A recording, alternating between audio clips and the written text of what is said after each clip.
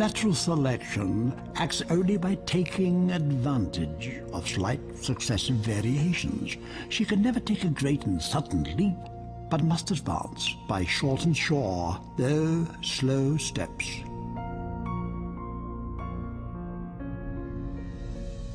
I'm a scientist, a biochemist, and biochemistry studies how life works at the level of molecules and also how life came to be the way it is. The standard answer for years has been that, well, we sort of evolved gradually by natural selection, but there are large problems with that.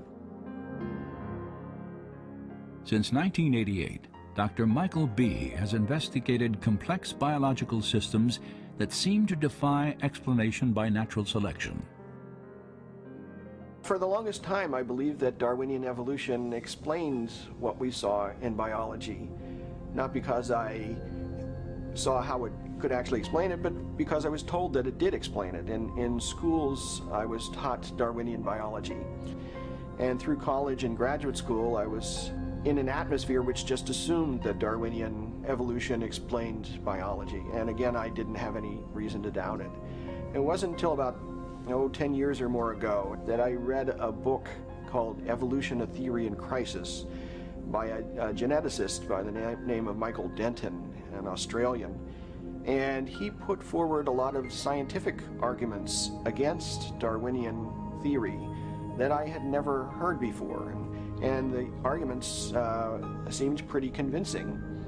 And at that point, I started to get a bit angry because I thought I was being led down the primrose path. Here were a number of very good arguments, and I had gone through a doctoral program in biochemistry, became a faculty member, and I had never even heard of these things. And so from that point on, I became very interested in the question of evolution, and since have decided that Darwinian processes are not the whole explanation for life. Michael Behe's skepticism derived in large measure from what modern biology has revealed about life's most fundamental unit, the cell. In the 19th century, when Darwin was alive, scientists thought that the basis of life, the cell, was some simple glob of protoplasm, like a little piece of jello or something that was not hard to explain at all. This perception didn't really change too much until the early 1950s. But in the last half century, our knowledge of the cell has just exploded.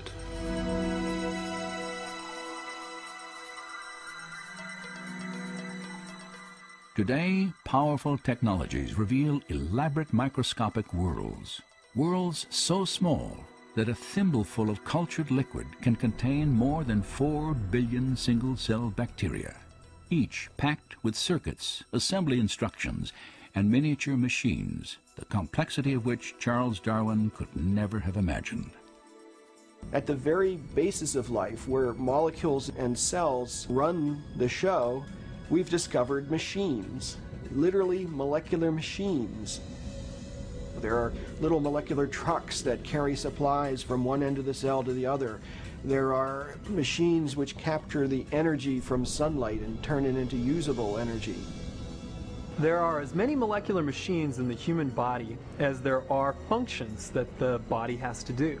So if you think about hearing, seeing, smelling, tasting, feeling, blood clotting, respiratory action, the immune response, all of those require a host of machines. When we look at these machines, we ask ourselves, where do they come from? And the standard answer, Darwinian evolution, is very inadequate in my view. Many of Behe's doubts were tied to a remarkable biological motor. I remember the first time I looked in a biochemistry textbook and I saw a drawing of something called a bacterial flagellum with all of its parts in all of its glory. It had a propeller and the hook region and the drive shaft and the motor and so on. I looked at that and I said, that's an outboard motor. That's designed. That's no chance assemblage of parts. Behe's reaction was not surprising, for the molecular motors that drive bacteria through liquid each depend upon a system of intricately arranged mechanical parts. These parts come into focus when portions of a cell are magnified 50,000 times. Biochemists have used electron micrographs like this one to identify the parts and three-dimensional structure of the flagellar motor.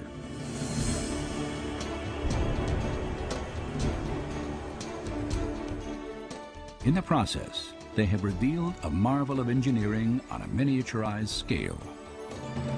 Howard Berg at Harvard has labeled it the most efficient machine in the universe.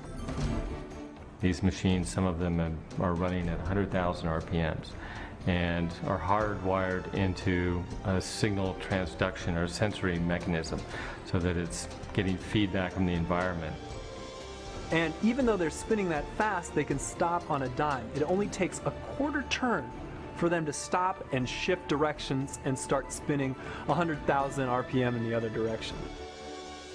And just like outboard motors on motorboats, it has a large number of parts which are necessary for the motor to work.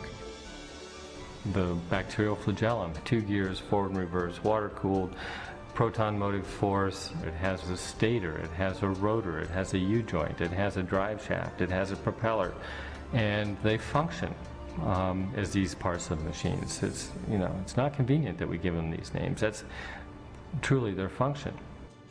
Since its discovery, scientists have tried to understand how a rotary motor could have arisen through natural selection. As yet, they have failed to offer any detailed Darwinian explanation. Darwinism was a lot more plausible when we were thinking about globs of protoplasm than it is when we're thinking about molecular machines. Scientists in Darwin's day were hopeful that the complexity of biology would resolve to simplicity once they found the basis of life. But we've found out the exact opposite. And in the 20th century, we found out that the lower you go from whole animal to organ to tissues and cells, the more complex life becomes, and that the very basis of life, the cell, is just outrageously complex. And so the 19th century hope that life at the bottom would be a simple phenomenon is spectacularly wrong.